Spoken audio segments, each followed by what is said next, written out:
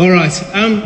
We wanted to share a little bit of vision today about Village, which is probably not the best way to launch into Village other than say we wish we were a little bit more organised than we were. But Village exists to take the gospel to 85% of the people in Burleigh who will never go to church. They won't even come to an Easter or Christmas. 85% of the Australian population will never go to church.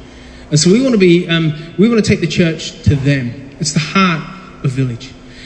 We want to bless Burleigh so deeply that God enables the place to thrive, that we see the kingdom advance into Burleigh in significant ways.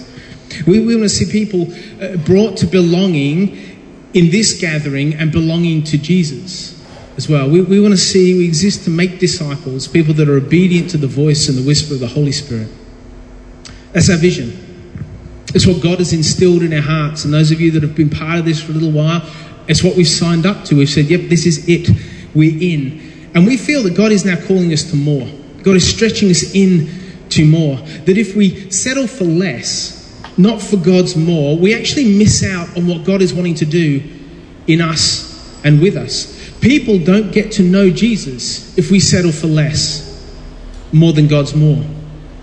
People that are hungry to be part of something greater than themselves get stuck in themselves if we settle for less instead of God's more. Now, we've been doing a lot. It's been a really exciting month last month. We started off, we had a picnic down the thing, and we saw 4 times as many of us come to that from the community of friends. We saw people that are a long way away from God move a lot closer to God because they hung out with us and got to eat with us in the park. And then we went and did Burleigh King of the Hill, the go-kart race down the hill, and we helped out there. We were the volunteer force for that. We were the only entire volunteer force for that. And the next week, a mum from the school who I didn't know came up to me and said, I saw you last week. What were you doing there? And I got to tell her why we did it and what we did as a church. And I didn't even know her, but she knew me.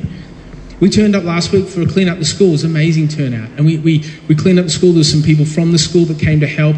The deputy principal was so stoked. They were so just, the fact that we would care enough as a church to say, we care more about what you are doing than about our stuff.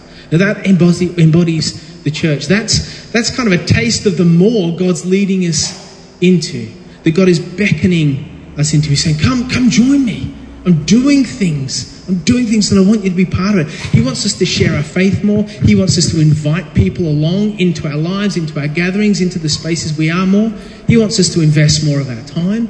He wants us to become more and more uncomfortable for the sake of the gospel, which is great when you hear it in church and awful when you walk out the door. Hey, it's like, oh, yes! I'm not too keen. He wants us to love more and care more and help more and be more to the people of Burleigh. And he has given us everything we need to do that. But I'm guilty of going, well, hang on, no, we haven't quite got enough. And I think we get to that point when we look at what we have and not what God has. God has given us and God has everything we need to do effective ministry and mission in Burleigh. So on Friday morning, Terry and I, as we've been doing for a few weeks now, would love to invite any of you to come. 6:30, we're praying on top of the hill. And Terry was sharing something with me that I said, I would love for you to just share the heart of that with Village on Sunday. And so without stealing any of your thunder, Terry, do you want to jump up? And yeah. That was the chair, by the way. So Ralph and I were praying, and we've been praying a little bit about God moving mightily in Burleigh. And we've been having discussions about just the brokenness of Burleigh and the loneliness of people in Burleigh. And even that idea of, although people in Burleigh think that they've got everything, there's still that hunger, there's still that desire for that peace.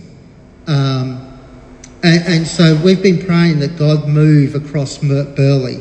And then Friday morning before I went down, I was doing my quiet time at home, and the passage that I was reading had nothing to do with this, but I just felt God, as I was reflecting on the prayers that we've been praying, I felt God saying, well, what are you doing? What are you doing about it? For God to move mightily in Burleigh, I really believe that he needs his people to move in Burleigh and to step across the threshold, to have those difficult conversations, to reach out to people, to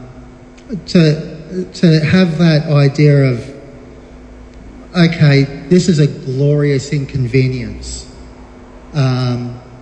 because we are the hands, we are the feet of God. We are the kingdom of God is within us. And so I just felt that God saying to us, when we pray for God to move in Burleigh, God's saying, what are you doing? How are you responding to that? Thanks, Terry. And so I've been thinking about, well, what is the best investment you could make? If you're sitting there and you're like, okay, I'm up for God's more, what does that look like? You know, the best, the very best, the highest contribution we can all make is prayer. And we go, well, that's actually the easiest. Well, it's probably the hardest because we probably don't do it enough because we probably think it's too easy. But the greatest investment we can make is to pray. Pray for Village, pray for the other churches, pray for the people in Burleigh, the friends we know, the organisations, the movement God is doing to pray. And so we've been doing it Monday mornings and Friday mornings at 6:30 on the top of Burleigh Hill. If you're free and you're keen, come join us. I know for everyone that doesn't work for everyone. So pray by yourself. Pray in your small groups when you gather. Catch up with someone from Village or from outside of Village, it doesn't matter, and just, hey, let's just have some prayer about Village. When you're wandering around Burleigh, pray. The more hungry we become for God, the more hungry Burleigh will realise it is. The hungrier we become from God, the more hungry Burleigh will realise it is for God. So that's the first investment, pray. And the second is to get involved. And I don't mean when we say get involved, that focus is not get involved with the church, get involved with what the church is doing in our community. And so yesterday, for example, we had a beach cleanup that we didn't have it. There was a beach cleanup. And so we just turned up to it. I got to tell them, when I said we were coming, I said, yeah, Village Church will be there.